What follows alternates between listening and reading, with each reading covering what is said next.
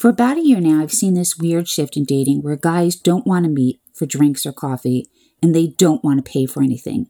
And I'm kind of old-fashioned in that way and think if you're going to try to quote-unquote win me over, pay for the drink. I put makeup on, it's the least you can do.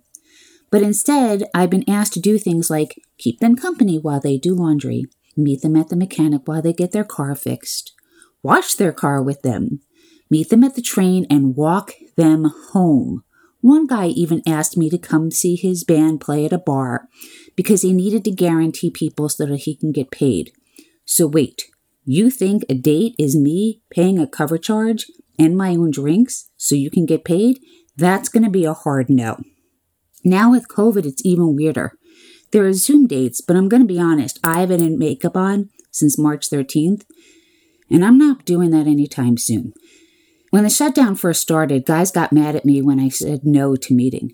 And while I'm not up for meeting in person right now, I do think it's a great time to connect and get to know someone via a dating app or maybe some phone calls until meeting in person is safe again. And as we slowly start to open, they get mad when I don't want to go for a walk to the dry cleaners or grocery store with them.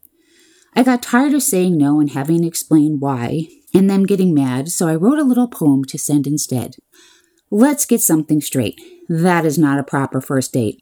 I will not meet you at your car or see you singing in a bar. I will not walk you to your lair. I will not walk you anywhere.